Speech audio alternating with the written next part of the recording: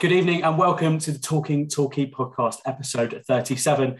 I'm Will Taylor, and I'll get it straight out there as something I always like to say. I hate Carl Cameron, so let's just start off with that straight off the bat. I'm joined by two debutantes tonight, and I couldn't be happier about it. Rowena Williams, her first time on the pod. Rowena, how are you doing? Hi, yeah, great to be part of this. I'm looking forward to having a chat with you today. Glad to have you as part of it, and the wonderful Sam Swan as well. Sam, how are you doing, mate? I'm good, thanks. Yeah, plenty to say. Plenty to say, chicken wings to eat at the end of the day. So Sam, first and foremost, can you tell us a little bit about yourself, when you started supporting Torquay, where you're from, how often you go, all that sort of stuff? Well, I started supporting Torquay. My first game was 2007. I was born into a Torquay family, so it's always going to happen. It took me a bit of a while to get into football, but 6 or 7 went Torquay Stockport, and the season went down from League Two, so instantly getting relegated, which is fun. I'm originally from Leicester, but moved down here. I've been going for Torquay. I didn't go consistently until 2010, but around that season we're in League Two. Since then, I've gone every home game. Haven't experienced many away games yet, but I plan to. But yeah, just going to most home games, and yeah. It is what it is, isn't it? All I'm hearing from starting supporting in 2010 is glory support, unfortunately. That's I'm honest, I've come in and we're around the top of the National League, and then when I've come in, it's like Football League Club.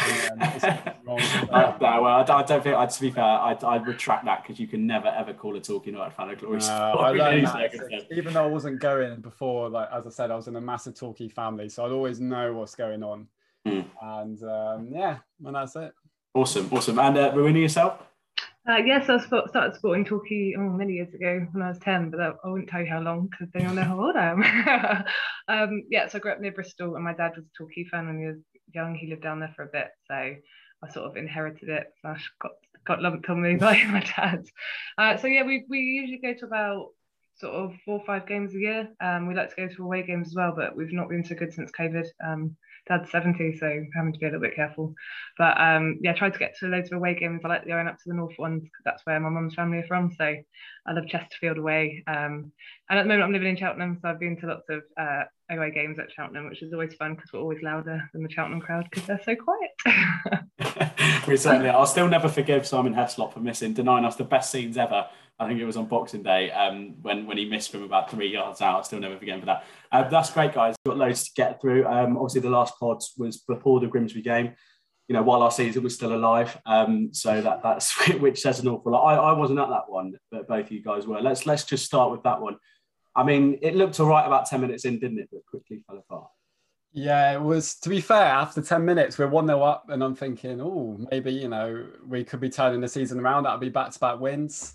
But you also have this fear that you think they have a shot on target, or they have an attack, our defence and goalkeeper could be under threat.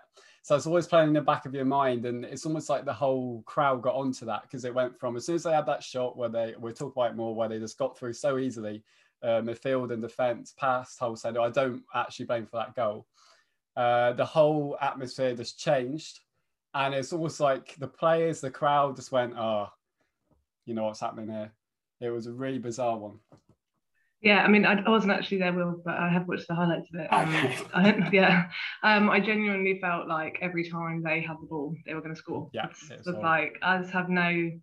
but the only thing I would say is I think people are getting quite hard on our defence, and rightly so, but I don't really think we've got anything right now. I don't really see midfield or our forwards doing anything either. So there is the only thing I would say is there is a lot of pressure on our defence all the time, and it's just constantly they're walking around. There was one bit I saw where they're trying to call for offside, and it's quite clearly not offside, and they're just standing there with their arms up, and I don't think they scored on that chance. I think they Moxley did that clearance, I think. Yeah, he made more saves than our keeper, so it's almost like, if you think about it though, this is 3 of the 4 defenders that kept there's 39 goals conceded last season. So I mean, you can't this is my biggest problem with it, is everyone I struggle to have any put much of the blame at the defence's feet, purely because like you mentioned, Dean Moxley, Ben Winter. All right, Moxley's a year older and a year slower, which is not his fault, but he is. You know, Joe Lewis, I mean, especially in that playoff final, was just absolutely unplayable. Yeah, I genuinely think he's one of the best centre-halves in the National League. I genuinely think he's that good. You've lost the Football League centre-half. That's obviously the big gap, and replaced him with, well, the less said, the better in Ali Omar, I think. You know, Bambi on ice. Loves a header, though, to be fair to the boy. And surely the problem comes, my biggest issue with it all, which I'm sure we'll get into in a lot more depth maybe later on, but there's no trust in the goalkeeper, rightly so. Apparently, Holstead hasn't even had his vaccine because he can't catch anything, so he's fine. I've never known anything like that. The bloke is. His dad thinks he's good though, so yeah. Big shout out to his dad for saying he'll come good and he's buying a house in Torquay. I think it's kind of sweet though. You know, your dad's got to love you if even someone else does. Nothing would please me more than that's come true. A goalkeeper only a dad could love is a very nice way to put it. It's an interesting one, isn't it? Because I mean, like, on paper he looked like a good signing, and it's just not happened for him. But Rosowski didn't look a lot better when he come on. To be completely honest, it was one of those where I was looking at him thinking, what's going to go wrong next? And I don't know how much of that was his fault compared to you know the defence. But going back to that issue that I was saying about is that the defence they don't trust the keeper behind them. No. And we're playing a 2-man midfield for the first time under Gary Johnson, other than the National League South where we were just playing Farmers every week, and they're just massively exposed. Like Sam said, you know, there's a real feeling in the crowd as well. Like you can feel it even watching the highlights. Like everyone just kind of knows the inevitable is coming, that it's going to be a goal, and the players must pick up on that as well. It's really strange atmosphere for a team that nearly got promoted last year to start like this. Ridiculous. It's interesting you say it though, because I think so much of it feeds off that playoff final. I don't think anyone's over the disappointment. I generally don't. I'm not. We lost last night, and all I could think about on the way was I don't feel as low as I did after Ashton Gate. So that's something. It's a small win. Like watching Torquay lose on penalties within 3 weeks. England losing on penalties too. I was just like, and then everyone was talking about football again. I was like, I'm not ready. It hurts. I need a break. We weren't ready, and I think that's the thing. And another thing about the sort of centre half goalkeeper midfield attack chuck in there as well. The team conundrum that we find ourselves in, where it's not the same team as it was last year. I wonder how much of it goes down to the fact there was only really an 8-week turnaround to go on holiday, rest, recuperate, recruit, and then do pre-season. It's not long enough, is it? And I'd love to know what Pete Johnson did this summer.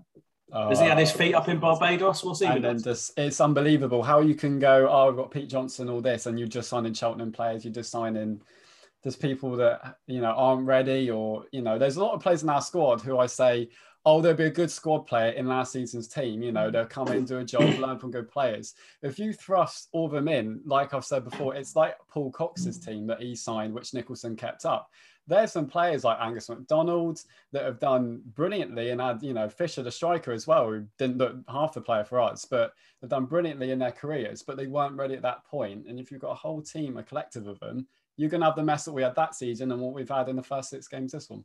Exactly, and I think this is one of the things that I find most frustrating, and I said it to Matt and he last night, is that we're in a situation now where we were in the playoff final, as we mentioned, 3 months ago, almost to the day, and we're now 6 games into the new season, realistically, without anything to play for. And I know that might sound premature, but I can't see anything coming of this season. We're too good to go down. I tried to hold on to is that, like, we did have a bit of a rubbish start to the season last year. We weren't great. Like, it was a slow start. It wasn't as bad as this, obviously, but you know, it was kind of slow. And like, I do like object to people saying Johnson out. Like, I do think he knows. Oh, absolutely not. No, there's no way. Out. But my concern is that it's maybe coming from a higher level. There seems to be a really strange atmosphere with the club now. There's sort of lack of engagement with the fans. Their refusal to take, I refuse to call it criticism, but feedback. They won't listen to any feedback. And you know, we've discussed before, like, you know, we discussed it before sort of online about this sort of insistence on not letting people come in after 2, like, hey, after 2. It's just like, well, who is that helping? Like, and for me and my family, like, when we've gone to Torquay, like, we always arrive like quite late. We show up, we walk in. That's the whole point of lower league, right? That you don't have to like plan ahead. So I just wonder if there's like a bit of a weird atmosphere a bit further up, and that's sort of permeating down a little bit to the squad. We spoke about this on one of the pods. I think it was just after, I think it was after the Altrincham game, where we're saying we've just been in a playoff final. So the club should be, although we lost it, it should be a time where we're picking up. The first game of the season, the PA system doesn't work. You can't hear anything the guys say. And I didn't know he was starting that day until I looked on Twitter. The big screen that was meant to be this big thing a few years ago hasn't worked in about 5 years. Honestly, does it even do replays as well? No, nothing, literally nothing. It doesn't even show the score. It doesn't even show, like, there's nothing on it. It's just a blank screen. Genuinely, I can't get my head around that. And then suddenly, if you don't buy a ticket before 2 o'clock, you're not getting let in. To Torquay United, like, I know we may be guilty of big club syndrome sometimes. That's certainly at this level, but I don't know who we think we are doing stuff like that. That is the joke. It's the most stupid business idea I've ever thought of. Bear in mind that, the last couple of years, it's almost seemed like the club's got itself back on its feet with business. So you look at them and think, there is something going on. All of a sudden that's gone. And like families will turn up last minute and go, oh, right, I want to go to Torquay now. You don't want to be thinking about it 3 days before. I think it's just...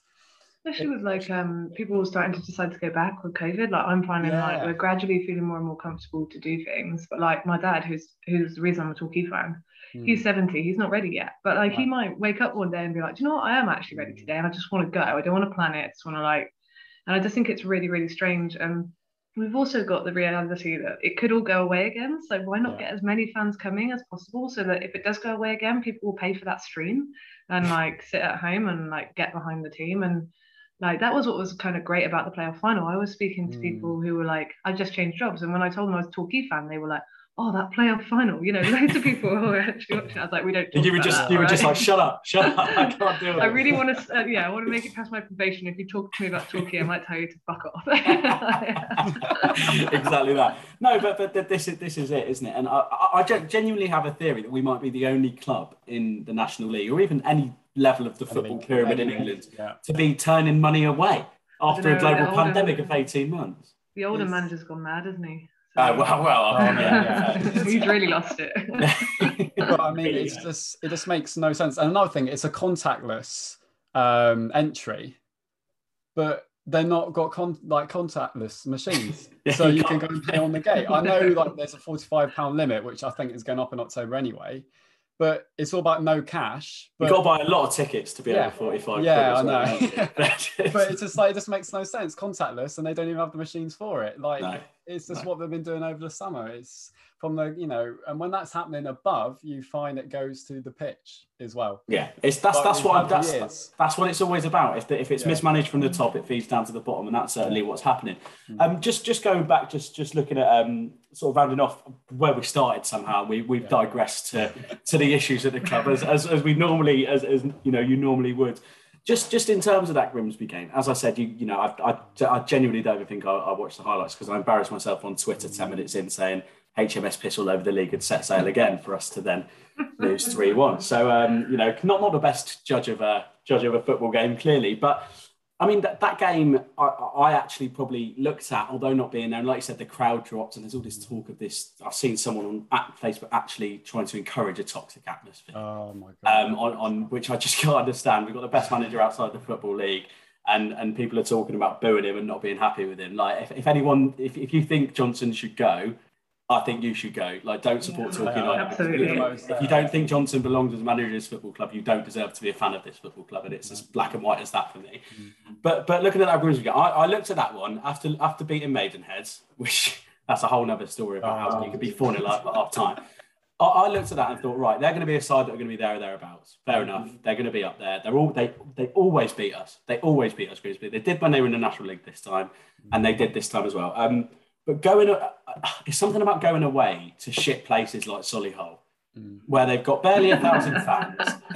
They're nobodies. They're minnows. And like if you'd said that, the glory years of the 2000s when we were in League One and playing at places like Bournemouth now, which is obviously quite a place. And you look at all these places we're playing, and you said in a few years you're going to be going away to Solihull.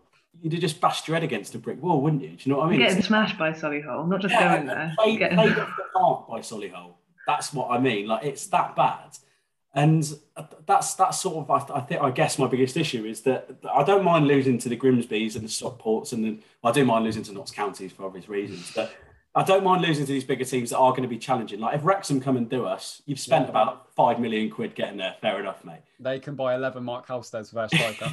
I just want them to fuck off to the league with their stupid superstar who's not that funny. Like we're not interested in it. I never thought I'd generally rather Clark Osborne than Ryan Reynolds, and that's saying something. So, but seriously, that's sort of for me that's the biggest problem. And we were terrible last night. We were awful. I mean, I was just like, like I said, I didn't see it, but I was listening to it, and like, I just felt like we could have been smashed like 6-0. Like it's just going like worse and worse and worse. The goals were coming, and like it's just so depressing to listen to. I was like I said, I was sort of sulked off to the bathroom, and my partner Matt could hear me go, "You fucking assholes!" Like, have a good night as a Torquay fan. Then like he knows to keep separate. Yeah, absolutely. No, I mean that's it though, isn't it? I mean the bit that bothered me is that it wasn't a side that looked like they wanted to win. And like I said, I never slate Gary Johnson because he's the Messiah, isn't he? He's the God of all gods. But it just, and you could say he agreed by his post-match comments, didn't he? He's shipping players out. He doesn't want those players on the team. That's mad. 6 games and you're getting that treatment. Exactly. But it was. We were second to every ball. Every single ball that fell down, we were second to. How it's taken this long to get Claudio Lelos get on as well. He was brilliant. Looked streets ahead. I think he looked absolutely brilliant. That new winger looks like a good acquisition. So maybe, but ripping up the book after 6 games, it's a sorry state of affairs, isn't it? I mean, what do you even do? Like, aren't they on a contract? Like, can you get rid of them? I don't even know. Contract? Who would want that as well? I believe there's some sort of chicken wing buyout for Mark Hallister. I'm not sure about the technicalities of it, but you pay off his dad as well with something, I'd imagine. But I mean, obviously, you guys listened to it. I was unfortunate enough to be there. You got the idea of just how bad it was, and they're no world beaters, Solihull, are they? Like I said, they're fucking shit, to be honest. Like it's Solihull Moors. If we can't. But I mean, the feel that you guys got listening to it, and obviously from what eventually we'll be watching the highlights, must be the same as I had there. That it's just how do you go from one stage of being so good to this, which is just so awful. I feel like I'm in a time loop back to 2017 when we had like nothing against Nicholson, but we had those sort of days, when we had no budget, no nothing, just no anything. We were playing at Winners Gym, mini bus, he's driving it and all stuff like that. I feel like we're in that day again where you just go, all right, put the radio on. Have they scored yet? No. All right, 2-0 down. All right, brilliant. Oh, I've got one back. Oh, we might get a point. No, we couldn't even do that. It's like that. It feels like that cycle again. I thought it does so as well, isn't it? Like we're either like at the top or at the bottom. Like the year that COVID happened. Mid-table. And the season got cancelled, and we were like mid-table. I was like, I don't even know what to do myself. Yeah, but that's why COVID happened. Yeah. There could not be a year where Torquay didn't get relegated or in some sort of promotion fight. But we've got like quite a reputation for it, haven't we? Like actually people know quite a lot about Torquay as a club. And of course we were on that Netflix series and they talked about how we always seem to manage to avoid relegation, and then obviously we went down to the National League South and that went out the window. There's a flag somewhere of Bryn the police dog that says not all coppers are bastards, which I think is absolutely brilliant, which we need to get that back on the pop at some stage, because I think that's superb.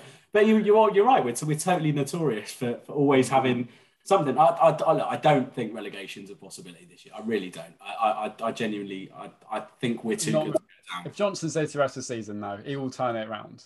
My concern is he getting fed up with the owners? If he's getting fed up with the owners, he might walk away, because his frustrations might come from this lack of giving people longer contracts, this sort of signing, having to sort of scratch around for loans right at the end because they won't offer. We could have kept some of our players if we'd given them. If they were enough behind Gary and like wanted to see it through, they would have stayed, but they didn't have like long enough contracts. I always think about losing Jamie Reid on a free. Like it's just like crazy. Like scoring goals in League Two now, Just don't protect the assets at all. If he's getting frustrated, like it might be a bit of results aren't going well, I'm fed up, I'll leave, and I think that'd be the worst thing that could happen to Torquay. When I remember when we signed Gary Johnson, and I was just like, I saw it on Twitter, and I was like, I didn't even know what to think. I was like, there's no way we signed Gary Johnson. No, that was unbelievable. Going from Gary Hours to Gary Johnson, I never get it. My worry with it, I guess, is sort of long term. Is that he doesn't need the money. He doesn't need the money. He's here for the love of the game. Yeah. And if he's clearly not loving the game now, and if we don't win any for our next 10, say, is he just going to go? I'm nearly 70. Can I be asked for this anymore? Also, I'm of course, he worried. had like a heart attack, didn't he, at Yeah, Cheltenham? he's had a So he bike might attack. start thinking it's not worth his life. Great story about that. Do you know the guy that did his open heart surgery was Bristol City's left back, Joe Bryan? It was No his way. dad. His dad did it, right? And he said to him, Gary Johnson said, apparently this is reportedly what's been said. He said to Joe Bryan's dad, on just about to go on the operating table, if you fuck this up, your son will never play football again. That's the sort of guy we're talking about, Gary Johnson. So He's a proper little geezer, isn't he? I love it. he was fuming. He looked fuming last night as well, and you would be, wouldn't you? Because imagine how. I mean, we think it's frustrating as fans, and I'm not saying he feels more frustrated than us because he didn't pay money to get to Solihull last night, and he didn't. You know, he didn't sit on the radio. He didn't sit at home, storm off to the toilet, and listen to it on the radio. Do you know what I mean? Like he didn't do that. So obviously it hurts more for us, but to go from one extreme to the other must be so hard for a man of his caliber and experience, wasn't it? Yeah, my big worry is 10 games gone, we're still in this state, and he goes, right, Gary Johnson's had enough. He goes, then we're in a mess. That's my worry. The only thing I can't see, his career is not going to end like that. No, he's not. He's too proud. He's too proud. Like because this is the last job of his career now. He won't go anywhere else. He can't go anywhere else. No. And they always talk about him being the king of getting people promoted. I reckon he's probably doing a bit of like a pep. Like he was never going to leave City until he got them to win the Champions League, right?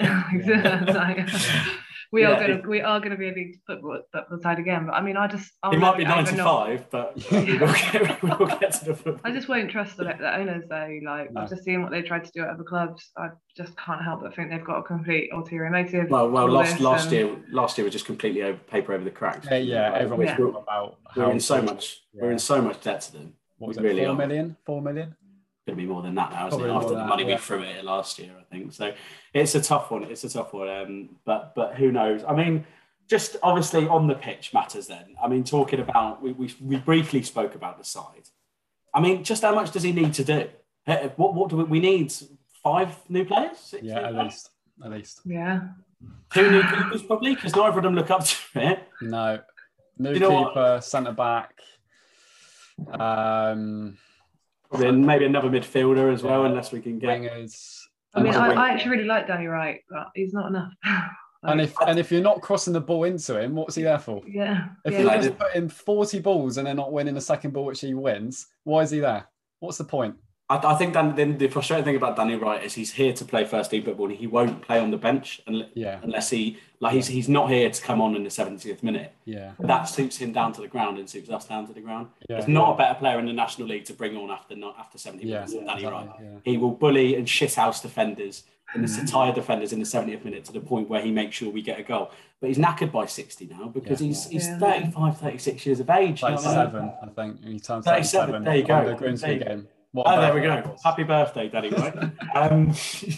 But this is what I mean, and you've got such an exciting. I didn't realise how good Lolos was until last night.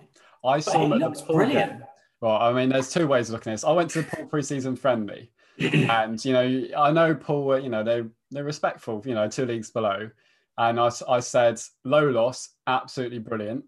I thought the way he's skilling people is a bit raw, but I reckon National League, he will really be exciting. I also said that day, Mark Holstead, brilliant, brave, commanding keeper, because he made 2 brilliant one-on-ones, come out for every cross, and I was like, we've improved our keepers here, everyone. That was before Chicken Wing Gate, though, in fairness. Yeah, it was. So it was weird. And you know what? He said hello to me, so I can't say him too much. So you know what I mean? He said hello to me when he was warming up with the other keeper. I think, for me, it's so sad to see, it is sad where we are now, the quality of goalkeepers, we have Bobby and even Kevin Dearden in the day, they're just so good. And Bevan, Poke, Bobby Oleshnik, what a player. You won't get better keeper than Oleshnik. He was special, and I think that's the thing, isn't it, that it's, if you could just compile that dream team into this league, it pisses all over it, doesn't it? I'd even take Reina right now. Reina with his terrible kick. He used to have all the players move to one side and he'd kick it to the other, but at least he used to be a good shot stopper. I'd take Brendan Moore, and I've never forgiven him for throwing one in his own net against 5-4 against Forest Green on New Year's Day. I was hanging out my arse, and I thought, finally we've won, and he's just thrown it in his own net in the 90th minute. David Fitzpatrick masterclass that day as well. If anyone I remember that. That's the only game he played for us, I think. but this is it, isn't it? Is that we're looking at you look back at the players we've got, and last season was the only time I didn't look back and think we could do with someone. Yeah. Every single player of that team was about as good as it's been.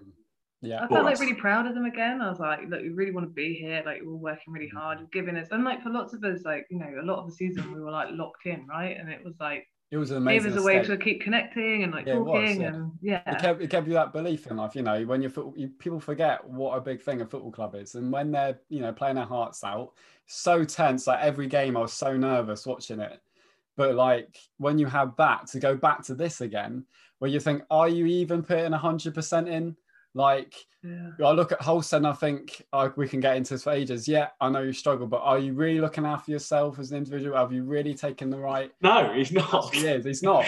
You know, too busy eating chicken wings. Yeah, exactly. You know, I look at him, I think, you know, this is a thing about goalkeeping and anything. I always look at people and think, on players on the pitch and think, right, you know, one side of it is they move down here. Let's be honest. He's from Blackpool.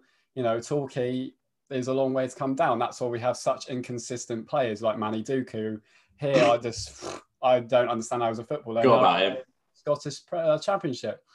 And then, you know, how so you think that, right? But at the end of the day, it's a professional game. Like, if any of us in our jobs are rubbish, we get the sack. There's no difference with football. And it's a privilege. Even though it's a grueling game, it's a privilege to be a professional goalkeeper. Have we tried smearing like the glaze of the chicken wings on his gloves? Because I think there's got to be something in that. I'm just baffled by him. Like, you wouldn't have seen it on the highlights, but the Grimsby game, that's when, for me, it got to the point where I was like, right, this is more than just being crap form, being crap, whatever. Because there was basic things happening, like in the second half, they put the like an overhit through ball, and you don't even look. You think keeper picks it up, boots it down. He was coming out, he saw a player coming at him, and he just got like, he was like a cat in the headlights. And next thing you know, instead of just picking a ball up, he spilled it, a moving football, going about 2 miles an hour. Some Grimsby players come and smacked him in the face. And like, if he just picked the ball up, he you know, he's a threat to himself, the way he's doing it. And another overhit ball come through, he comes running out. Instead of hitting his hand, it hits his knee. And luckily, he doesn't go to Grimsby player.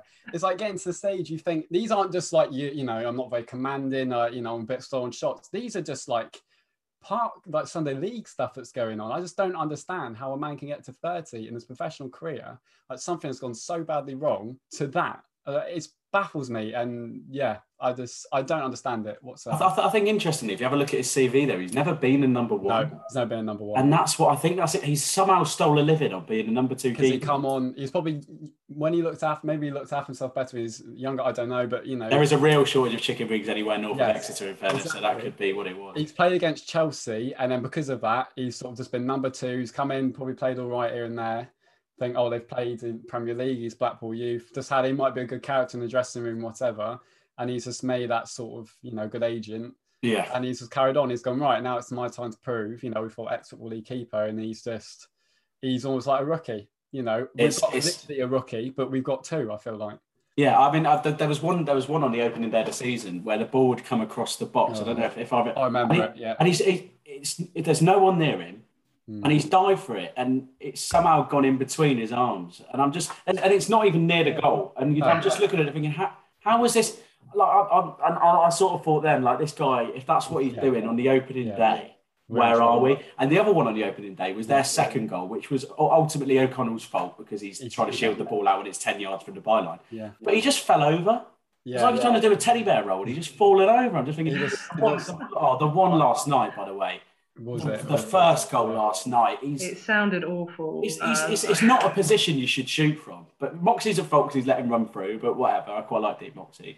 And he shot. And honestly, I think I moved more than Halstead stood in the stand. Yeah. He was looking at it. He watched it go past him. And it's like the thought process was, all right, there's the ball. Oh, fuck. Yeah, it's unbelievable. You couldn't write it.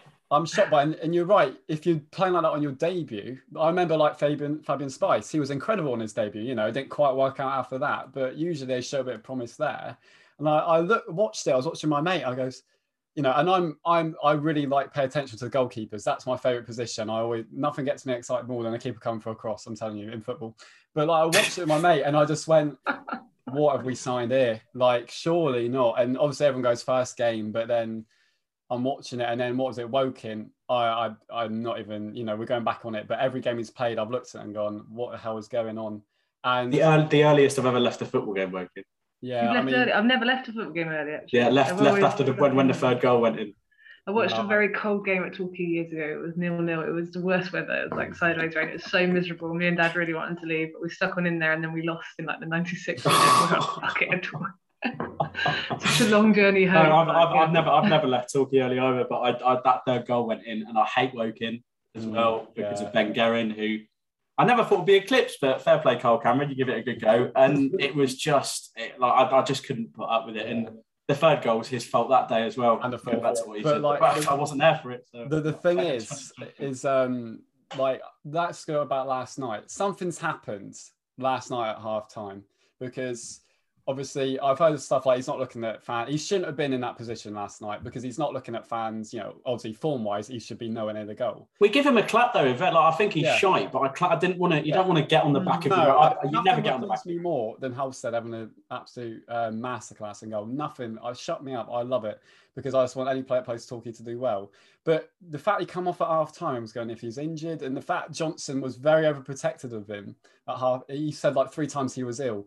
You know, we don't know what's going on. Is it he has been ill, chicken wings, or is it he's had some sort of mental breakdown? Is he had some sort of this? Because there's a lot of mental health, especially with goalkeepers. Ryan Clark, if you remember, he come here, brilliant saves. By the end of his spell in that awful season, I looked at him, he was white, he's pale, he's shadow of the keeper I've seen at Oxford for years, and he come out a few months later. Goalkeepers have like quite a history of it, don't they? In my Torquay spell, so I he is a bellend though. Something's gonna, yeah. What do you think about the formation then? Because he's sort of sticking with that, and it's not really working out at the moment. We're getting a bit of a Mike Bassett going on here. We'll be playing 4 fucking 2. I think I said this last night to a couple of people. 4-4-2, two-man midfield in the National League does not work, and I will never ever slate Gary Johnson's tactics because he's managed for 25 years. I've been on the planet for 21, so he's been managing longer than I've been alive. So I've really got nothing to say about that, but.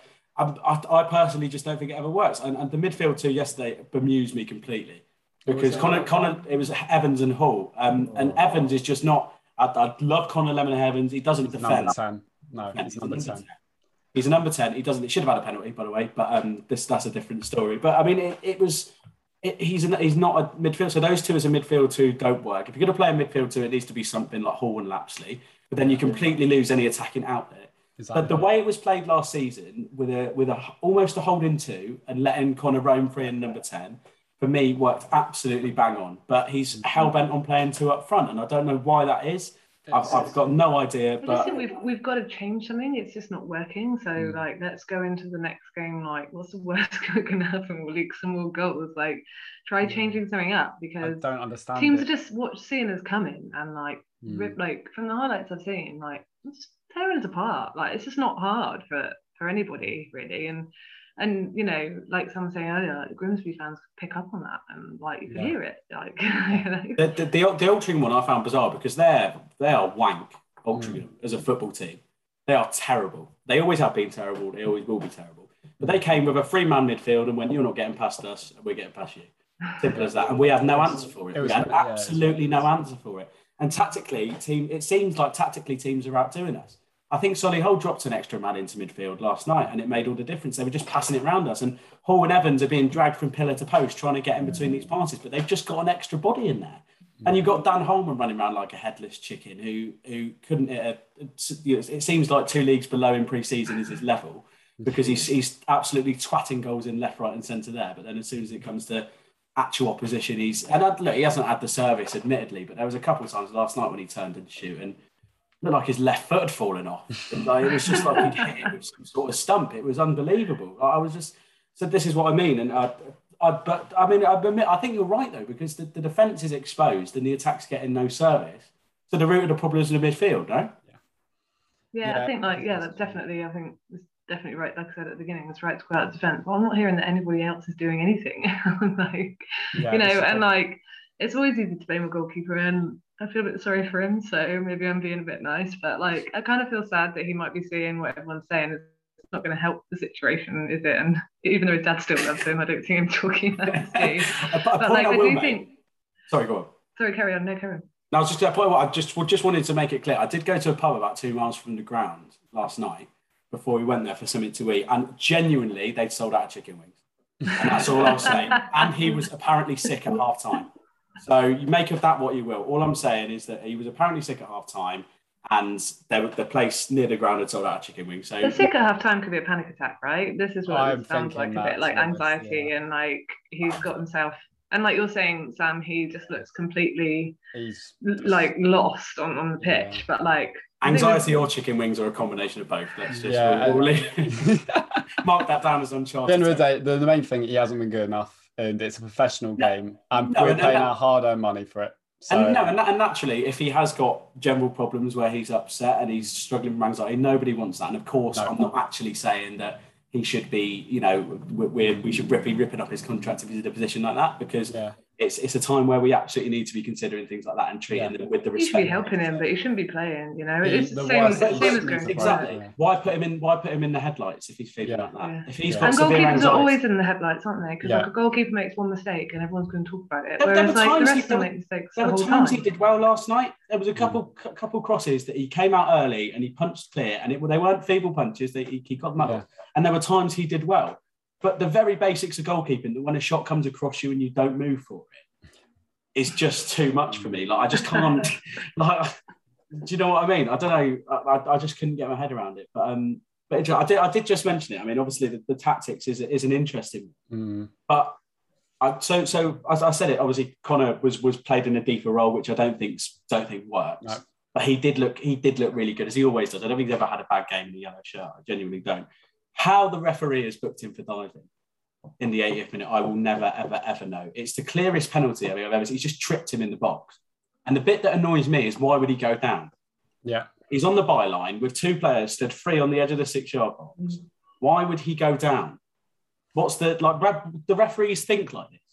Because it seems like one thing after another. You've got Simon Mather in the playoff final who just chalked off 2 goals because he felt like I'll never get over it. Over it. You know what I mean? And I just can't work it out. But I just said to you two guys before we started, and this is going to sound like a horrible thing to say, and people are going to question whether we're talking about. I'm glad we didn't get the penalty, and I'm glad we didn't score, because a point last night would have seemed like a great result after being 2 down, and it would have been nothing other than paper over the cracks, because we were shocking. Yeah. And I obviously, don't get me wrong, I was gutted walking out of there thinking, it's another lot. You're always gutted when your team loses. It doesn't matter who you lose to, when you lose. It doesn't matter whether it's Hartlepool in the playoff final or an FA Trophy game against Bognor Regis. It genuinely doesn't matter who you're playing. You're always gutted. But I would much rather lose and face the music sooner than paper over the cracks and then get to 15 games with even less points where we've thought things were okay. Like the Maidenhead result wasn't okay. You can't concede. You can't be 4-0 up and still nearly draw. We almost lost that. It's shocking, like how you can be 4-0 up and then, I don't know, at 4-3 we've lost. Like, how does that even happen?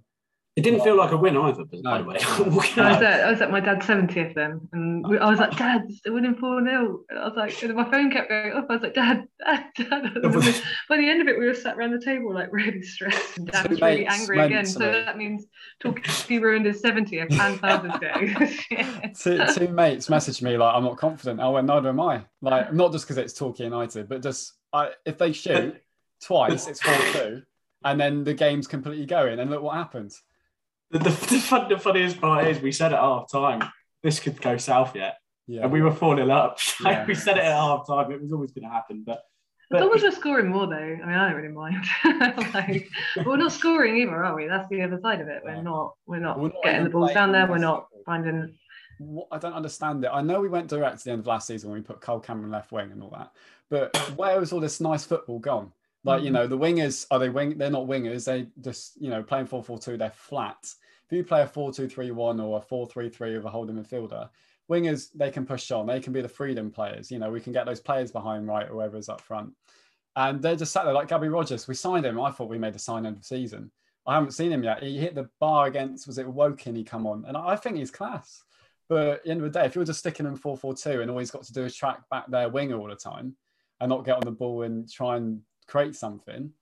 He did piss me off doing step overs last night. Yeah, I can see. Like, we're 2-0 down and he's got his back to goal doing step overs. I'm just thinking, fuck off, Gabby. Just to be fair, I can imagine. Yeah, offload it. But no, I know what you. But I can't work out how much of it is not them not getting the service compared to them not performing, because they haven't had the chances. But at the same time, if they've even had a sniff, they've not been great. Like you look at the goals against Maidenhead, the only game we've actually even remotely looked like scoring in. And their defence was shocking. And it's just gaps. Well, look at Armani Little's first one. Is just a big gap in the defence. And the keeper stayed on his line when he should have claimed it. Well, exactly. Yeah, that's one of the Maidenhead ones. You've got Lemon's goal is just incredible because he's just dribbled past four and stuck it in the bottom corner. One of them, I don't know what's happened with one of Armani's goals where it's just fell to him and he's just jumped about 10 foot in the air. But you look at the goals aren't coming like last year, especially at the start of the season. They were coming in a very formatted, usual way. Yeah. It was Whitfield on the main, driving in, pulling it back to the byline, or a ball coming in the box. I mean, you look at that Hartlepool game. I think we scored every one of those goals over the season about 5 or 6 times. Yeah. Watching us last year was just really nice to watch. We went to see one game and we were like, this is the best we've seen Torquay play for years. And it wasn't just winning, it was just really, really nice football. Like we were passing really well, moving really well, playing with confidence. Like, I don't know, the whole thing was just great. And then this feels like we're going back to that day that I went to watch them lose against Western-super-Mare. Like that ruined my holiday. I was staying in Sidmouth. I convinced Matt, my partner, to go down to Torquay. It rained, and it was one of the worst games I've ever seen. Saying we lost to Western-super-Mare makes me feel sick. Full stop, doesn't it? I mean, I'm interested though. How much do you think of it? Sort of like it boils down to the toxicity. I say in air quote marks because whoever suggested that, just don't bother showing your face at Playmore again. You're a knobhead. I think our home fans are a bit of a problem. Well, the home fans are a massive problem. But how much of that toxicity, as I say, or the negative atmosphere, do you think comes from playing football in such a different way?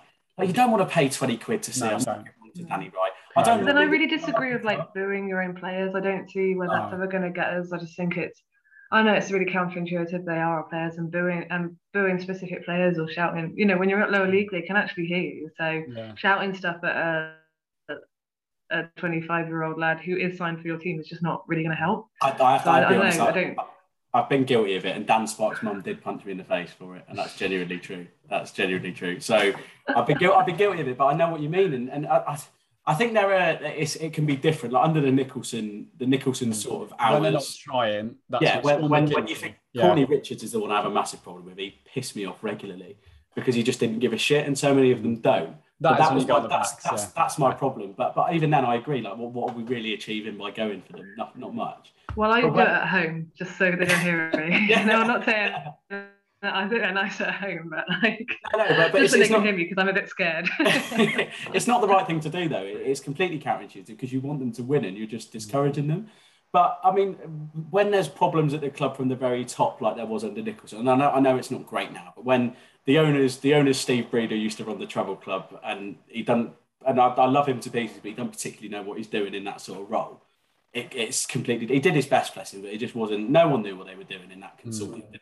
And then you've got a manager who's posted on Facebook after every game, and he's friends with all the fans. Like, come on. And then you've got players who are there just picking up a wage, and they don't give a shit. That's when I can see it being a problem. These lads, 3 months ago, the vast majority, Asa Hall led us out in a playoff final. Yeah. Where we should have been promoted. And we probably would have been in playoffs on E2 by now. You know where we're losing? It's because Asa cut his hair off. What the hell? Get it back on. Stick it back on or something. I don't know.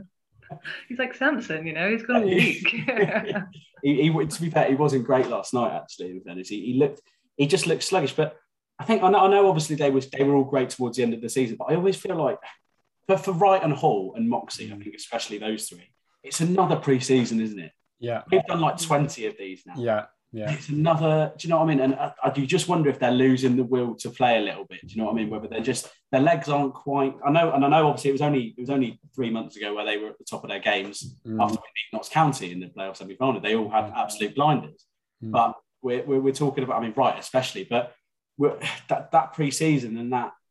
Does it just sap it out of them, do you think? Especially when, like, from Danny Wright's point of view, I saw him get really frustrated multiple times where he's just getting the ball, they're lumping at him. We didn't do that last season.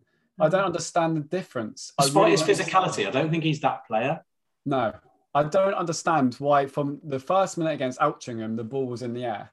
I just don't understand the difference. Like, and it wasn't a one-off because we've done it every game. I really don't understand how we've right, we're going to play anti-football, which our team isn't built for, and win no second ball.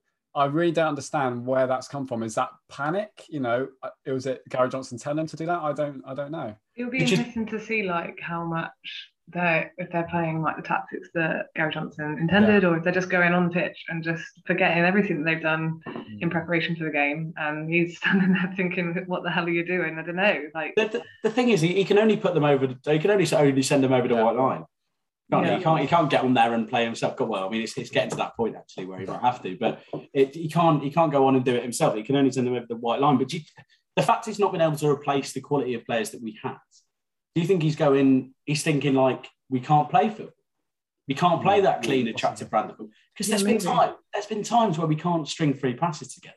Genuinely can't string 3 passes. I've been sarcastically like counting 1, 2, 3. Oh, we lost the ball. It gets to that stage. Like it's generally been like that, especially against Altrincham and Woking. Is he just trying to play to his strengths when realistically, obviously, they're not our strengths? No. But I think like we're still really missing like having his son at Bristol City as well, like having that like no lone players is weird. No like, lone players is very weird. Weird to have no contact as well, because like even Kevin Nicholson was like he had some good contacts and we got some really good lone players in, you know, to keep us up, you know, in contrast to the rest. But yeah, I mean like we're not seeming to have that. I always kind of look for the lone players. It's quite exciting, like when you get like one from like a Premier League who you might end up seeing playing a lot like later on. It's kind of exciting to get some youngsters, and not really. There's none. I just don't understand it. Like, where the fuck is Pete Johnson? That's what I want to know. What's he doing? Earn your money, Pete. For fuck's sake. Yeah, like they just sign in like old contacts, and you know. Benji will be back. You know it. Benji will be back next week. I quite like that. Hear me out. I quite like Benji. No, I did. No, I'm not got a problem with it, but it's not the like you know, unless he can play centre half as well. Or in goal, Benji, stick some gloves on, mate. You know what I mean? It's getting to that point, but obviously the miss against Bromley and the one against Stockport. That still haunts me. I know, but I just felt like I did feel like skill, though. He won us that semi-final. He did, and like his speed changed the game. And although he didn't necessarily, he missed 2 chances, but those were he is so young, and like I think like in a few years' time he would have scored those. I don't know. I kind of like. Was it after the 3rd goal against Notts County? They kicked off straight away, and he just nipped it off. Yeah, he changed, and he just ran about 20 yards. Yeah, but we don't have anyone like that. This is my problem. Like, and not that Benji is the answer. I'm not saying that. I don't mind him. Wouldn't mind him back. I mean, even though we've got about 75 strikers in this squad, I wouldn't mind him back. But there's just no outlet. I think is the problem. There's no one that. And I didn't really think Whitfield or Nemain were like it, but there's no player there that wants to take a game by the scruff of the neck. No. And just boss it, because Lemon Evans isn't that player. He'll pick up loose balls, make nice passes, but he won't dictate a game of football. I thought Little was that player, and obviously he was better against Grimsby from what I've heard. And then got injured. Yeah, he's got his hamstring. What is his hamstrings made out of? What's happened to Jake Andrews then? Is Jake Andrews ill? Like, what's going on with him? Well, some National Obsession said he was at the game last night. Really? I saw that. I didn't see that. Yeah. but apparently he's just not been well. He's really apparently there's long COVID. I've heard that one, and I've heard another one as well. I think he is a solution. And his injury in the playoff final, maybe that is something to do with it. I've heard that a bit. He didn't want to come off, did he? I didn't really like his behaviour in the playoff final. No, he ruined our momentum. I felt like he just needed to get off the pitch, and that's it. Like, all of our players were falling down. He did cross the ball for Coventry, didn't he? No, Little. That was Little. Always getting mixed up. It was just after he got injured. I was like, get off the pitch. Well, he was brilliant when he came on. I said he's our game winner, but he got injured, and I know why he wants to carry on. Yeah. But we were absolutely all over Hartlepool. Our their fans have gone quiet. They were all crying. Yeah, exactly. They should have just taken him off. Well, he should have taken himself off because we absolutely had the momentum. And if your bone's showing, you're not carrying on. The problem was with the Hartlepool game as well. So I remember just quickly, we missed. I think Waters missed a chance in extra time. He missed a lot, yeah. And so someone turned around to me and said, "Oh, I can't believe he's missed it." And I said, "Don't worry, we're up. Our goalkeeper scored. We won. Yeah. Like we're in League Two. It doesn't matter how we do it." I honestly, that game keeps me. I'm not even saying that game kept me awake another 20 minutes the other day because I was thinking, what if one of Danny Wright's or Waters' penalties had gone in? We've got Cog. You know, he's the most. What if those goals had been allowed? Those two perfectly fine goals. The first one especially. Nothing wrong with it. I can never believe it. Right in front of me as well, and like everyone's going mental. Got like Sweet Caroline on, and I've seen the ref flag, so I haven't celebrated. And from that moment, I just feel like I hope we're not looking back at that game for the next 20 years. I know. But I mean, yeah, well, Peaseback's going to have to put a I disclaimer. really want to because get out of Simon the Mathers is conference as well. Like just the way that the league behaved during COVID, I was just like, this is just such a shit show. Like, I just want to get out of here and like. I think it's one of those things where I actually, and I hate saying this because it makes you sound like a knobhead, but we are too big for the conference. I'm sorry, we're not a conference club. But maybe this is our problem, you know. We've got a little bit of, I do agree, like, and we are. You know, you go to some of the other places and you see it, but like, maybe this is our problem as a club. You know, like maybe we've been a National League side for quite a long time now. And there's some big teams in massively as well. Yeah, and a lot of teams that think the same. Southend are doing really badly, aren't they? That's going to be the battle of the boos on Saturday, isn't it? Which set of fans can boo the loudest at their fans? And they've got Phil Brown, haven't they? Phil Brown and Gary Johnson in the dugouts. Yeah, do you reckon he'll do his team talk on the pitch again? What will it be? I mean, they've started shocking, and they've been in free fall for a few years, haven't they? Yeah, they've decided some a few years ago. I mean, they've got the shock of the National League, haven't they? You just don't really understand it till you go down, and that absolute drop in quality is just. And it's hard. It's still really hard, but the quality isn't there. So it's but then you've got to have the quality to get out, because you notice a lot of the teams that go out of League Two, they go out of National League to League Two. They just do brilliantly. No one ever comes back. But that's what Paul Buckle got so right, wasn't it? Like when we went up, he actually got rid of some players that some of us loved, and we were like, "What are you doing?" Like, actually, he had to in order to stay in League Two, and like that. I mean, a lot of managers find that. You see it in the Premier League a lot as well. You know, like Norwich bouncing up and down because they can get them up in the Championship, but they just can't work out how to get rid of those players that are awesome and fans love, but like build that next team. You know. That's. Sorry, go on, Sam. I feel like that's what I said earlier. Like I generally feel if we'd gone up, that'd been a start for us again of upwards momentum. I feel like we've kept a lot of the players, added more. And I do generally think we've been at the right end of League Two next season. That is the fine line of that game. Do you think it was a sliding doors moment? I mean, I know we're 6 games into the season. Do you think we're in a position now where we're staring National League in the face for the foreseeable? I do. I feel like I might sound stupid, but I'm seriously concerned. We say about no like mid-table. Like if this goes on for another 10 games, you know, we've done it before. We could be in big trouble. Like if not with Gary Johnson. Oh, don't want to go back down to the National League South. Oh no, I'm not having that. The National League South was a fucking brilliant laugh. Chippenham. Like I learned how to drive. Gloucester, I learned how to drive in Chippenham, and I promised I would never go back there ever again. There was nothing good about that place. Honestly, no, but I mean, it was great because you could. I think it was Concord away at half time. The keeper took a sip of my pint.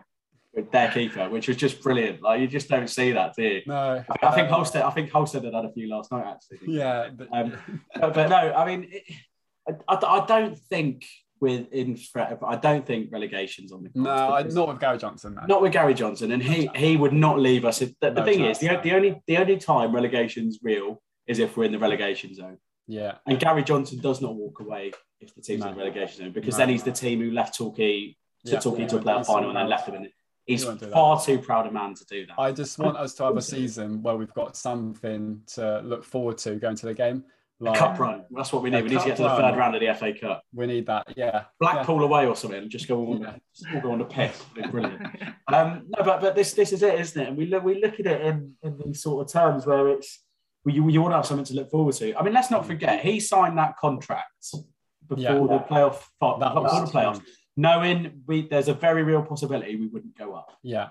And they would have explained exactly, they would have had a plan in process for if we didn't go up and a plan in process for if we did. He would have known what his budget was going to be next season. Yeah. He would have known exactly the players he was going to try and bring in because he's that sort of manager.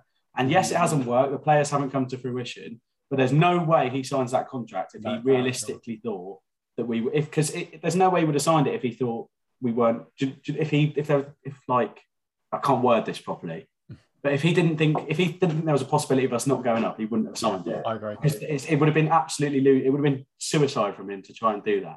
And let's all remember 08, 09. Like if we go on a time machine back 2008, and what was it? I think we lost 3-1 at Crawley. I can't remember. I think we lost 1-0 to Salisbury. I think it was like 4 points from 5. It was a game before the Northwich game when Sills got that dodgy pen and we were awful. But like my first Torquay game at Plymouth. Really? Yeah. But like if we'd all gone back to then, no one would have thought. I remember speaking to my dad about it at the time. I remember Dad being like, "Oh no, we missed it last season, and we're in trouble and all that." And we just did not look like a team. I think he's playing Hargreaves centre back and all stuff like that. So, it's never over. We just need to go on and run. But I agree, we need players in, and it's good to hit your crisis point 3 or 4 games in the season. Not last season when we went top and then hit a crisis point, and then we had to just rescue that until the end of the season. So I like that, actually. Our blips just come early. That's it. It's just our mid-season blips just come early. 25 wins on the trot now. Cheers. There we go. Looking forward to Saturday then. How do we sort of see it playing out? Because as I mentioned, it's 2 sides completely shot for confidence. That neither side can buy a win. The fans are both on each other's backs.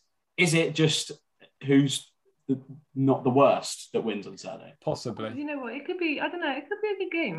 Like you're going to have a lot of people there. So like you've got 2 sort of relatively. I mean, they're bigger than us, but like you've got 2 big clubs, and they're both desperate for a win. So neither of them are going to sit back.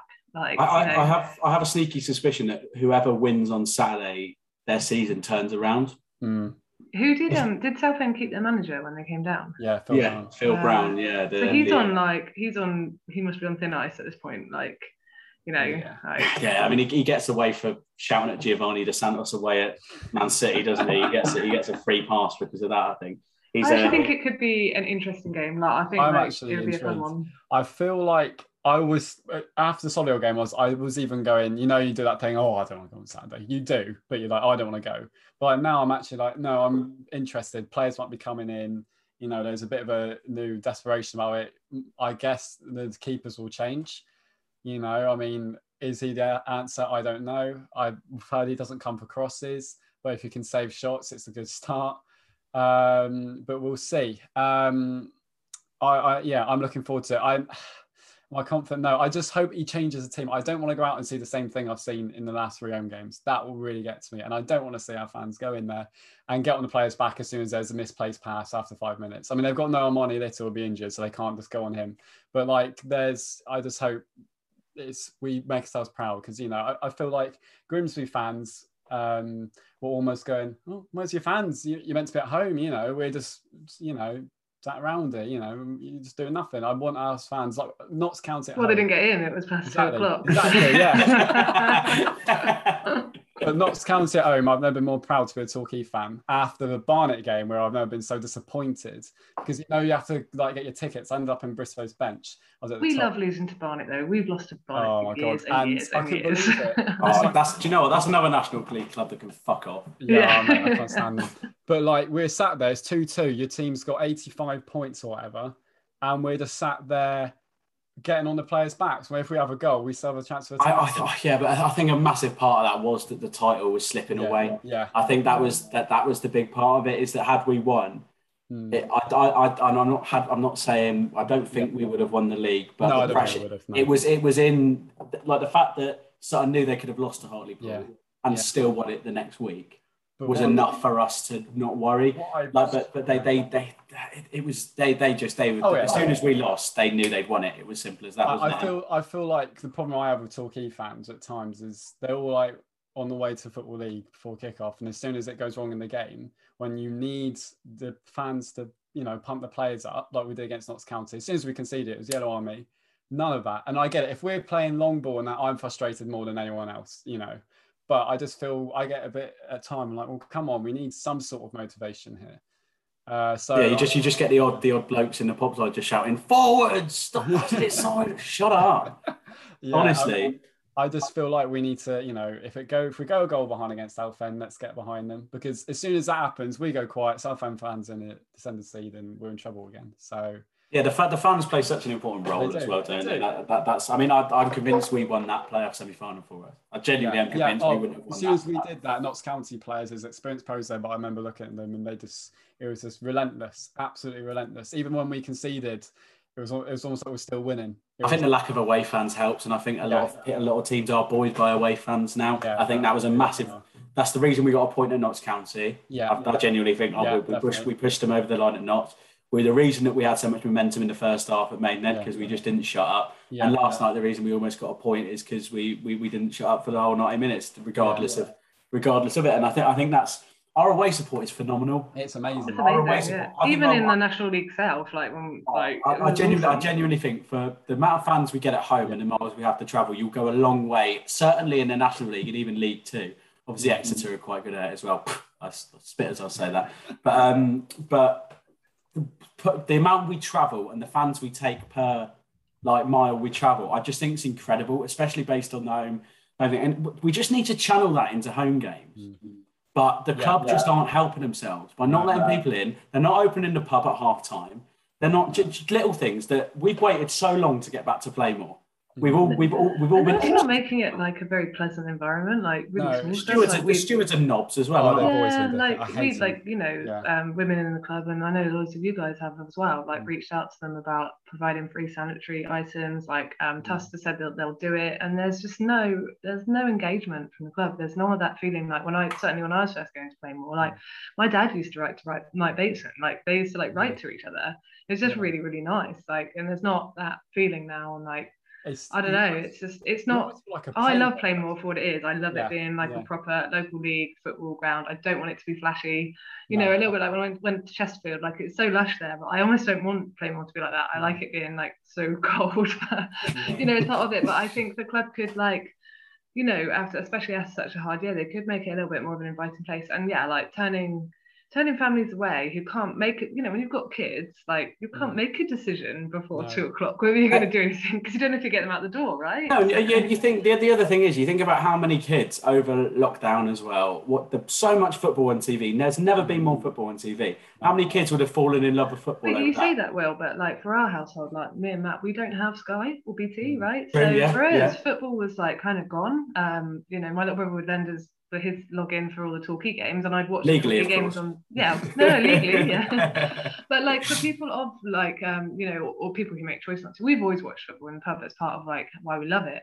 So it did kind of take football away, and especially took away that lower league feeling of like I'm just going to go to the ground, like because like I live in Cheltenham, so I've been to Gloucester games before. I won't go to Cheltenham games because we used to play them and I think we're better than them. So, but like, I think like that feeling of being able to walk to a club everyone lost, and wouldn't it be nice to just celebrate it now, not make it? I don't really get it. It's exactly that. But I agree with what you're saying that it's not accessible. But just for those families that would have had it where and the kids would have watched it, and then maybe they weren't that into football, and then they go, oh, we have a local team, it's Torquay United, and they're making it harder than ever to get in. Yeah, you've got such cool movements going on as well, like women and girls getting into football more and more and more. You're going to be upping your crowd, like it's going from like it used to be like no women, and now apparently it's like 20% crowds are. So like get it, harness that. I saw a great movement that's been done called Her Game Too, which is great. Brilliant. It's brilliant, and Bristol Rovers have put it on one of their kits, on one of their women's kits, and there's so many clubs. Plymouth have as well. There's so many clubs getting behind these movements, but we're always the last club to do it. We never get on. If it's we never take the initiative, and we never do it. And just don't listen to their fans either. Like if you sat down, if they actually chose to sat down with a group of their female fans, we could have a little chat. It doesn't have to be horrible. It could be really nice. And none of it has to be horrible. None of it. We're not there to sit in front of them and go, give more money to Gary Johnson. That's not our place. Like we're not in that position. We're there to just say we want a positive match day experience because we're putting money into the club. Can you please just listen to us and give it to us? I remember like the first time I went to Playmore, and it was like such a special experience for my dad and my family, and I feel like we're taking that away from some people, and they won't come back. They'll go down the road to Plymouth, they'll go to Exeter. They'll stay at home and watch it on the TV. I remember when I was at school, though, they used to come into the school and give tickets in way and stuff, and let there was like a block of kids in the family staff. They were always annoying. You know what I mean? We were always. I remember that. I know exactly. Yeah, they were always really annoying. I was as well, mate. And then I got a bit older and they pissed me off. But I'd rather have them there pissing me off than not have them at all. I wasn't one of those, but there's people that I know that I went to school with that went into that little bit because through their Sunday league club that they were playing at, or through their school, they went and watched it, and now they've travelled thousands upon thousands of miles watching Torquay home and away every week. And why are we not saying to local kids, come and watch some local football? You've seen it on the TV. All right, we've got Mark Colstead in goal, so maybe wait till he's gone. But like, why are we not getting people through the door? Even if we're giving tickets away, is it not better? Players as well, like some of our best players have come from like local areas and like caring about the club, and we're saying no to them. We're sort of turning them away. I don't know. That's I just crazy. find it really. That's a really good point. Whereas more clubs are becoming more open and more like nice. I actually always think Playmore's been a really nice environment for families and kids. Actually, I think the family side is really. We used to beg my dad to let us go on the pop side, and he'd be like, "You're too young, and eventually he gave in. Exactly the same with my mum. Yeah. Yeah, it is a nice environment, and I have to say, like, I've always felt really comfortable in the pop side as a woman. Like, I've never had any problem at Torquay, so it is a nice environment, and it's a really great place for people to start. And like, I don't think we're in a financial position to turn people away either. I don't really get. I'd rather be giving 500 tickets away and getting young people and women and people who've never been. I've never seen the family stand emptier than this season. Exactly. You say about the block of like the school kids. I don't see them anymore. That's a really good point. I've just realised that's so what I mean. And there's just a constant disconnect from the hierarchy. And do you feel like you're almost a pain when you go Torquay? I feel like the stewards, like I feel like I'm a pain to them, that I'm sat there watching my football club. I've rarely gone to other stadiums. Torquay is like all I know, Playmore's all I know. But when I think I went to Southampton Premier League a few years ago, just like a one-off, because I've got family to support them. And I watched them and like stewards are saying hello to me. I was like, I was a bit standoffish here of stewards. So I was like, Christ, this is weird. I actually feel like welcome here. People saying hello to me and that. And I go Torquay and got someone staring. Like if I stand up, someone like stands up. And I'm like, can you not? Like last night's a great example, right? There was a couple of stewards for Solihull. Their fans were knobs last night, by the way. From like 10 to 15 years old. They let off a flare when they scored, which was hilarious. And they were honestly, there was this short little fat kid, he must have been about 7, who kept putting his middle finger up to me. And I wanted to give it back, but I thought, hang on, I can't. He's 7. Like, I'm not going to swear at 7. But you started it, you can. Yeah, exactly. Yeah, I contemplated it, but I thought I better not. But the other lads that obviously weren't just complete and utter knobs, they were singing about us being poor as well, which I thought was really funny. If we pay your benefits, when then the minimum wage up there is about £3, I think. So bizarre. But it was just this absolute. There was one bit where the lads that weren't idiots, the stewards were having a chat with them, and they were like, "Oh, you know, what have you been up to this?" I overheard a couple of bits of it because we weren't that close. It was, "Oh, what have you been up to this week? How's work?" All that sort of stuff. And our stewards are going, "Right, you're banned for 3 years because your left toe was on the yellow step, so off you go." I can't get my head around it. Our stewards, week in, week out, they all just stand on. The club will ban you for breathing the wrong way or sneezing when someone's doing something. But again, this comes from the top, doesn't it? If you've got a miserable team, it's because they're being badly led. Like, you know, it's the same as our works. You know, if your team is unhappy, it's because you're not doing It comes from the top. It comes from like exactly. And then they've done a great job with putting Dom in place. Who's like the support liaison. He's brilliant, and I spoke to him on the phone a few times. And I can't applaud him enough, but he seems to do about 1 million jobs across the club as well. He's very overstretched.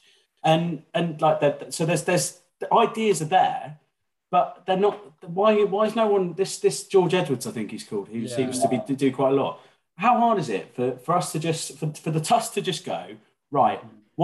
Give us 10 things that you want from a match day experience at Playmore. We might not get all 10, but give us 10 things, and then to have a Zoom meeting, even if they don't feel comfortable meeting, and just to go, this is what we want. If you could even do 5 of them, we'd be happy.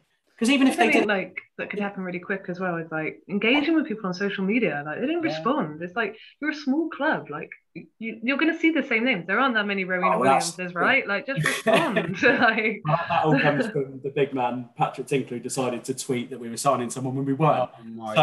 You know, I wouldn't trust that bloke as far as I could throw him, and he's quite big. So let's just put it that way. I mean, honest to God, though, this is what I mean. Is every other club, like even I don't know if I've seen videos on Facebook, Instagram, Twitter, where the clubs are having a laugh with fans, or like one thing I love is when a player says, like, you know, when you're about to sign someone and it's like sort of common knowledge, and they'll say announce this player, and the club just retweet it and go, oh, go on then. That's brilliant, and interact with the fans, but we don't want to know.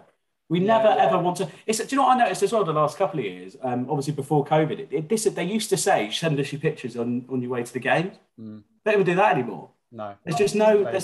I'm not convinced. It doesn't. They obviously do because we love the club and the club love us, and I generally believe that. But it doesn't feel like they do. I don't believe that they do. I don't know. No. I think this has come back to my concerns about the owner. I don't think he's there for football, and there seems to be some sort of directive to not engage. Like from the beginning, they wanted to pull out with Tusk, and then trying to create a different supporters trust. I don't know. It just feels like maybe they do, but like as a fan that doesn't live in Torquay, I don't feel like the club That's me. Like I know what you mean. I think perhaps I think they do to a certain, like, there's a level where it sort of stops. I don't know where that exact level is, but you've got people like Dominic Mee there who absolutely wholeheartedly care what the fans want and what the fans think. Even to an extent, George Edwards, I think, does, because he's the man that's taken the flak and he's the man that is ultimately responsible for what's happening. Before this season, I thought George Edwards was actually almost like hiding paper over the cracks. I thought he was really getting the place together, and I thought, they were saying, all right, give me your, what do you want from a match day? And they were, and I thought, well, at least we're run properly off the pitch now. And all of a sudden this season, or as well as we can hope to be, this season, it's just gone. But they do listen sometimes, like the mask thing. Yeah. Everyone said, we're not wearing masks. We're not doing that. I don't want to be, I'm not going into a football ground to wear a mask. And they scrap that quickly. Yeah. But so they listen sometimes, but it's selective hearing. Yeah. There's so many things that they could do. Like imagine the reaction. How different a place would Playmore be on Saturday if they said, here's your PA system working, here's your screen working, here's your free sandwich product, we've replaced the stewards, we've done this, we've done that. How much of a nicer place would it be? The stewards, when you walked in, weren't patting you down and searching your bag and taking a kind of deodorant. Don't search my bag. I'm like, what do you think I have in there? honest to God. The sanitary items that you won't provide. Honestly, I've been touched more than Torquay stewards than anyone else in the world. Honestly, it's ridiculous. And they don't even men there, right? So I have a man looking through my bag. It just feels a bit like... It's uncomfortable. Yeah. And the toilet lights were off when I got in the pop side on Saturday. Just little things. Like, everyone's in there just, that's one, they've completely neglected a lot of Playmore as well. I'm to the toilets next door, like, if I wheel on you, it's not my fault, mate. I can't see what's going on. But... Whatever you're into, Sam, whatever you're into. but this is what I mean, though. It's they just don't help themselves. And I mean, and the cash thing for food, when they're telling you you're not allowed to use cash on the way in, that's like, almost laughable. I do wonder sometimes if we're part of, if it's like a sort of satire comedy show that they're going to release, like Nothing or Nothing Torquay United. Do you know what I mean? Like, oh no, wait, they did. Yeah. They've already done that. They've already humiliated us on Netflix. Yeah, could be worse. Could be Sunderland, actually. In fairness, they really. It could be Arsenal, right? Because they're recording their documentary now. So it's very true. But like I said, the fans who want to make it toxic on Saturday, don't bother going. Just stay at home. I'd rather have no fans than fans like that there. If you're going to boo the players, fuck off and stay at home. Simple as that. But there was no way people would be saying that if they were looking forward to going to Playmore on Saturday. Yeah. They could go, all right, well, if we're not, if at half an hour we're 2-0 down, I'll just pop in, I'll just go boots 15 minutes early and have a pint. Can't do that. No, can't do that. No. And the stewards aren't even nice about it. They're just going, no, well, if you try and get it. Apparently they laughed at families. Apparently my dad told me, read on the forum, that they were laughing families away that had come here. Also, when I went to Port Vale once, we got there really late. We got lost. We ended up at the other side of Stoke and what a shithole. But that's another story. We got there and we were really late and we didn't have a ticket because we were going to buy it on that. And the guy just did a quick call to his superior and he's like, oh yeah, PR exercise, let them in for free. And he had a laugh with us and let us in. And it's really sad that our club wouldn't do that. I just think that's awful. Fans, a family of 4 turn up. And but do you remember when they had fans on the gate? They used to have fans on the turnstiles that just volunteered to do it, and they were just. And I remember when I used to sit in the family stand, I had the same bloke every week, and we'd always have a laugh. But I can't remember what it was. But we'd always have the same joke going through. There is absolutely none of that camaraderie at Playmore anymore. No. I don't recognise half the faces there, only of the stewards because they're all so ugly you can't forget their faces. Honest to God, I've never seen anything like it, and they all look miserable. When you're going in, they look miserable, and you're like, for me and my dad, right? So we drive down from the other side of Bristol, so it's 2 hours, and we get there, and when I think about it, it's a strange way to spend your Saturday, driving most of the day, watching Torquay lose, go. But it's a big day, right? It's something we like doing. You get there, and we're excited, and they're at the turnstile, throwing when you were allowed to have money, throwing your money back at you, and you're thinking, "I'm sorry, I didn't mean to come in." It's like you're doing something wrong by doing. Great thing. The one I had the other day, a good friend of mine, he works at a supermarket, and he had his work penknife on him, and he was just about to go in, and he went, "Oh shit, I'm so sorry, I've got my penknife on me. Can I just chuck this in a box or something?" And I'll give it. I'm so he had his Lidl uniform on and everything. You could tell he said, "I'll just chuck it in the box and collect it at the end." And they made him walk around. So he was at the pop side. They made him walk around to reception, did a full-on pat down. He got into the pop side 15 minutes after kickoff. He was there 10 minutes before kickoff, but they spent ages speaking to him. They then dragged him from the pop side 5 minutes later and took him to the box up by the top of the away end. where the police said, "Oh, we need to run it. What's your name? We need to run a background check on you to check you're not thingy." And then the police said he was fine to go, and the stewards went, "No, we just need to question you and make sure that you're not doing the wrong thing." These are the people that are the very front of our club that you deal with in our club, and they're making it hard for us to watch them. It's hard enough already. We've got Mark Holstead in goal. Do you know what I mean? And then they're making it even harder.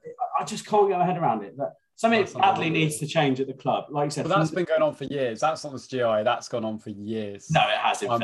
I'm pretty sure. Like they haven't helped, but how's this company still being employed? Because they're all external. Yeah. How are they still being employed by the club? Genuinely, I can't work it out. Because they don't take feedback, right? So you could have all of us saying they're like this, and it's not a nice atmosphere, and they're laughing at kids. And they don't listen. It's like they put us all on mute on Twitter. It's bizarre. It's absolutely bizarre. It's absolutely ridiculous. So the club is very much in a position where we need all the support we can get. Especially like what a chance it was to build on as well after the playoff final. Spirits have never been like I know obviously spirits have never been lower and higher at the same time. Like we were so excited for the future. It felt like the start of something new. And 6 games into the end of the season, at the start of the season, it feels like the end of something special. Yeah, like Sam said, it feels like we're back in that situation of like. How have they fucked up like that? I don't understand. And one more thing about the hospitality, like I brought a few new people to Torquay. They've never really been to football before, and I'm getting a bit on edge before the game. I'm thinking, are they going like this? Are they going to do it? How are they going to be treated by the stewards and all that? I'm thinking, how am I even thinking that going into a football club? Because I've had years of rubbish. I once went in a pre-season friendly years ago. I went to someone from school, which is a bit of an idiot, and he was like mouthing off a bit. And then the rest of the game, they were looking at me. Went to the next game. And we got chucked out for moving to the Bristow's bench and taking a photo. I took a video of a corner, right? They went, no, photography. And I was like, right, okay. So we went up to sort of Bristow's bench. And then they kicked us out for me taking a photo of a sunset. I mean, like... Unbelievable. Oh, it's must have been a boring game, right, Sam? Yeah, it was. I was bored. It was 0-0 against like Plymouth. I'll tell you what, speaking of the Plymouth one, we had them in pre-season, and it was when they had Luke McCormick. And we were singing murderer at him because he killed 2 children and a family, which he is. Categorically, I will go on the record and say he's a murderer and he should never kick a football. And a steward came up to us, I'll never forget it, and he went, "We're going to kick you out if you keep singing that because it was manslaughter." Brilliant. Cheers for that. Yeah, unbelievable. That's your issue. That's your issue with this. It was manslaughter, shall we sing it? I was at a Gloucester game and Frank Sinclair was playing on like the other side, and someone went, "Oh, fuck off, Frank, you fat rapist." I was like, oh my god. I was like when Lee Hughes comes to play more, it's just a guaranteed, like, it's unbelievable. But this is what I mean. But like, how football? What are you doing? Telling people off for singing things? It's a football game. Yeah, I mean, as long as it's not racist, like, you know. Oh, no, yeah, of course. Yeah. If it's crossing, if it's illegal, it's different. Yeah. But if it's like. But then I've heard chants at at football games that are racist, and like then the stewards do nothing. And that's a point. I've heard that at Playball, and they've turned a blind eye to it, which is just hilarious. They got a problem with Luke McCormick being called a murderer.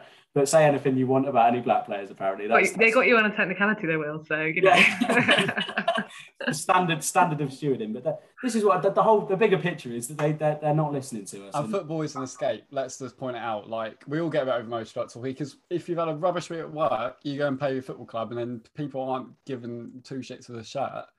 You're going to get frustrated. It's their escape. It's a brilliant mental escape for a lot of people. And when you're having that ruined by a steward who thinks you should sit there in silence like a library or not do anything, not get excited when we score, what's the point? Honestly. Yeah, absolutely. Like going and having a shout on a Saturday, you can't do that normally. I mean, I get the video. Like, you can, but you'd be called a weirdo. Like, I get taken on video. Like I was 13, 14, and I thought, oh, I'll take a bit of a video. Now, I mean, like now I'm like, oh, who videos football games? Because there's a highlight package. I get getting chucked up for that, but like I just don't understand. Like, just anything like. But that even stays with me now. I get my phone out to check live score. I see a steward look at me. I'm thinking, I'm getting like PTSD. I'm thinking, Christ, I'm going to be chucked out for checking live score. Like I run Talkie Talk now for on the Instagram for Dom, and I took a couple photos, and I'll just get my photo out, and I feel like I'm being watched by like 2 stewards and the whole of like the security system even now, and I'm like, what am I meant to do? It's incredible. It's incredible that that's where their priorities lie when there's so many different problems at the club. But I suppose, like I said, that's just the bigger picture, isn't it? That they and it's pretty much always been the case, hasn't it? I mean, I think Thea Bristow was probably the last one that we could generally say cared and looked after us. Like I mean, I felt so sorry for her. She was kind of thrown into it, wasn't she? Yeah, well, she did care about the club. She got taken. I don't know what that Kelvin Thomas was his name. Yeah, he mugged. That was daylight robbery. That guy's a complete and utter prick because he had no intention of doing anything other than fleecing. This is why there should be some sort of, financial regulation of these things. You see so many clubs just drawn down to, brought down to nothing because you've got these dodgy owners. I mean, and I was trying to do it as well, isn't he? Just cares about turning Plainmoor into houses. And I don't want a swanky place in the middle of nowhere. I want to go to Plainmoor, which is in the middle of the town. The club's gone. Like if he gets through, the club's gone. There will never be a new stadium. Like I don't think the council give enough of a shit. They probably ignore his emails as well. In fairness, yeah, I don't think they personally. I won't get too much into that. From what I can work out, they won't get that. Council won't give it to him. So now they've got 4 million debt. If they liquidate the club, they don't get 4 million. So the idea is that if they build a new ground and leave it in Torquay's name. It's not GI's name. So if they build it up at the Willows like they want to and leave it in Torquay's name, which I would hate, then they could have the freehold. I think that's the idea. But then they've got to spend 20 million building a stadium and facilities. Are they going to get 40 million back from building flats in Plainmoor? And who's going to buy? I mean, right now, if you want, one small house with a tiny room, it's about I need a house. £500,000. Yeah, good luck. Probably a good time. I mean, that's a good thing, right? Because Halstead's trying to buy in Torquay, he isn't going to succeed. The housing market's fucked. Public service announcement. If anyone is an estate agent in the Bay, please do not take any calls from Mark Halstead. If you even hear a northern accent, just put the phone down, please. I'm begging you, because he can't move here. He can't. If he asks you how close the house is to some chicken wings, say no. If he's looking to move in at the Waterside Grill, then it's Mark Halstead. So, what's your predictions for Saturday's score then? Go on, Sam. Because I don't know yet. I'll go 2-2. I think. I was going to go 2-2. I think it'd be an okay game. I think we'd be a bit rubbish, but I think it'd be two teams trying, but not being very good.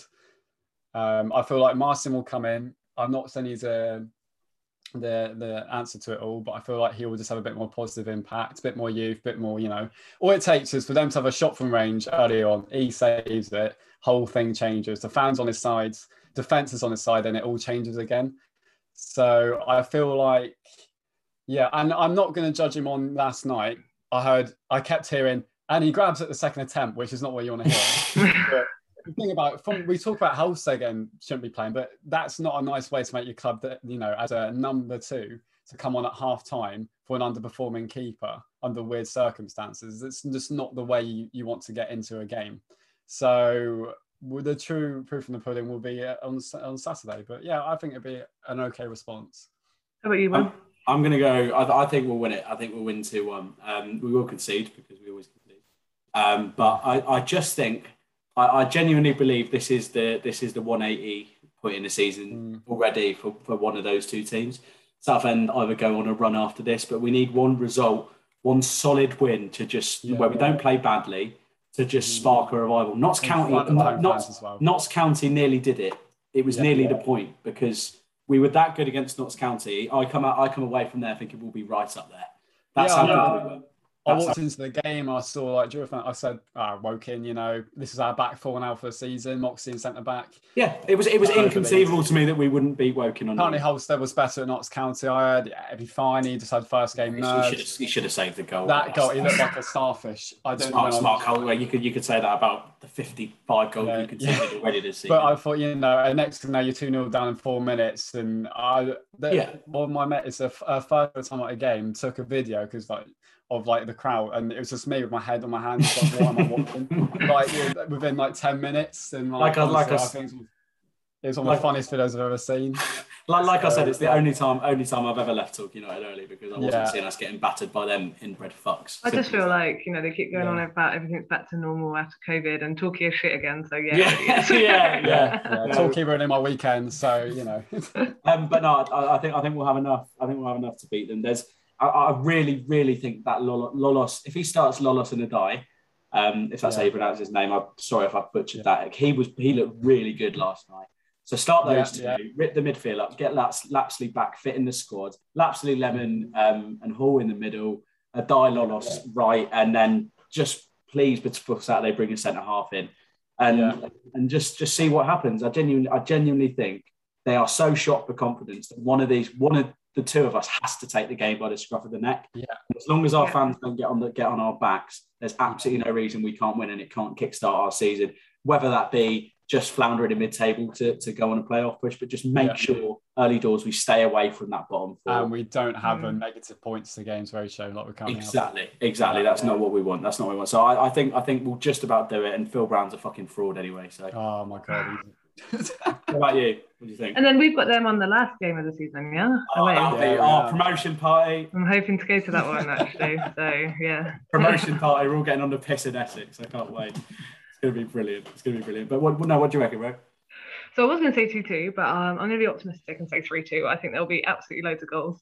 Not because we've got good strikers on the other side, just because we're leaking them. But I hope it's kind of like a bit of fun. Like I think, like you said, could be a turnaround, and maybe like they need to go on there and like relax a little bit, and just like enjoy we're it, at home, like just try and play fun. Football.